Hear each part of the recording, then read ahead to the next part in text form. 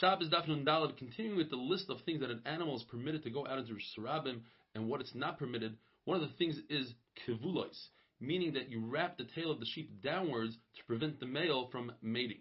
It comes from a lashon of not producing, not having peiros. When Shlomo HaMelech gave Hiram a gift of 20 cities, Hiram complained. He said these cities are kivulois, meaning they consist of wealthy people that are spoiled and don't contribute to society.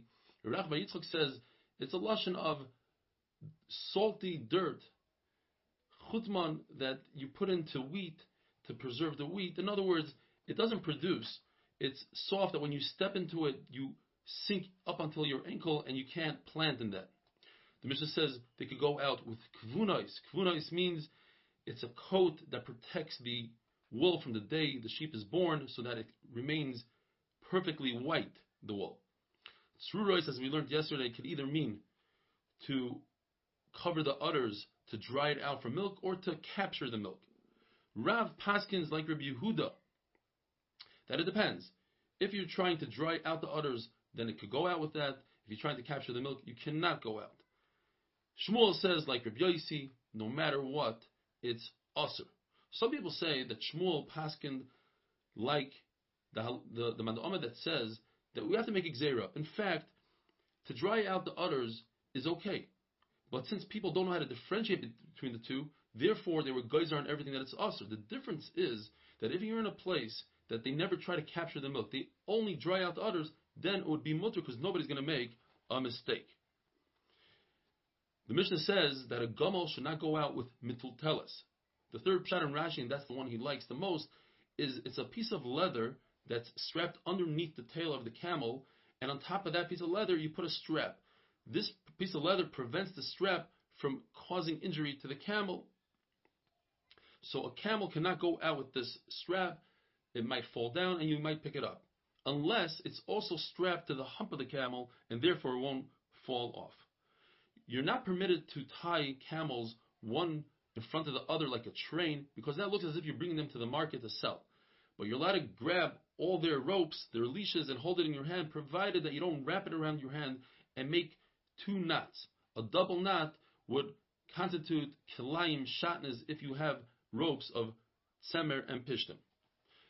To put a needle through one piece of cloth of tzemer and the other pishtim, that's not shatnez. And if you make a single knot, that's not shatnez. You have to make sure that when you hold these ropes in your hand, you don't have a tefach coming out from the bottom, because that will look as if you're carrying the rope. And the rope that's between your hand and the camel should not drag down and come close to the ground, a tefach. Although the halacha is 2 tefachim, but we're machmer 1 tefach. The halacha is that a human being can plow with an animal. It's just two different species of animals that are not allowed to plow together or pull a wagon together. The Mishnah says you're not allowed to do something called ruggle. Ruggle, according to everybody, there's no machlokes in this, means you take 1 foot of a camel or an animal, you bend it upwards and tie it like that, and now the camel only has 3 legs. The question is, what does akud mean? There are 3 pshatim. Either it means that you tie the front and the back leg, like the Akedas Yitzchak, or it means you tie the 2 front legs or the 2 back legs. The third shita means all 3 options. And Rav Yehuda said the middle option, that it means the front leg and the back leg. We learned in the Mishnah, it's also for a donkey to go out with a merdas, a saddle cloth, if it wasn't tied onto the donkey before Shabbos, because if it wasn't tied before Shabbos, as we explained, there's no proof that you're putting on the merdas to heat it up, that it needs that heat. And a bell, even if it's stuffed with wool or something, it doesn't make a noise, it's usher to go out with it on Shabbos.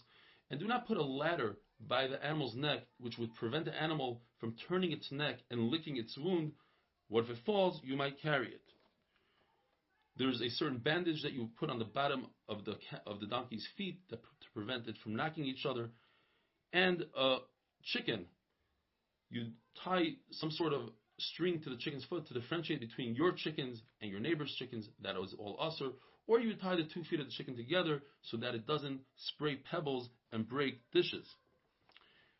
The male sheep has a very long tail that drags on the ground, and Sometimes they would put wheels.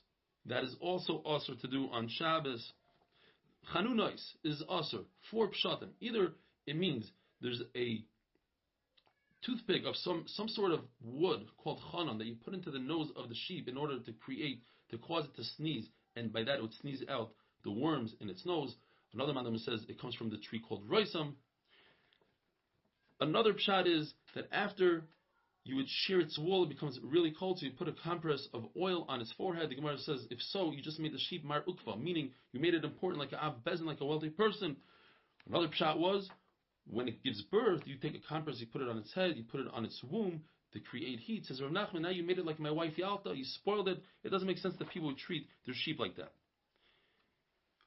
The pshat of chanon, that it's a piece of wood that goes into the nose, that makes sense. That fits into the word chanunos. But the other 3, we have to say that you were acting with chanun, with rachamim, compassion towards your sheep. A calf should not go out with something called a gimoin. It's a small yoke. It's a training yoke to teach the young calf to bend its head down to be able to plow later on in its life.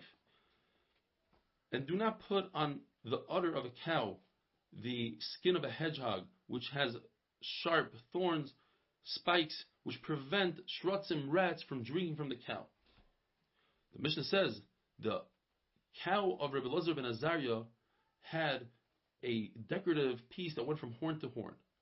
And Chacham weren't happy with that. The Gemara explains it wasn't Rabbi Elazar ben Azariah's cow. In fact, Rabbi Elazar ben Azariah had so many cows that every year he would have 120 newborns, which from that he would give 12,000 to Meiser. So he didn't have one cow. The Mishnah says, the Gemara says it's talking about the cow of his neighbor. And there's a chiyuv, you have to rebuke someone who does an avera.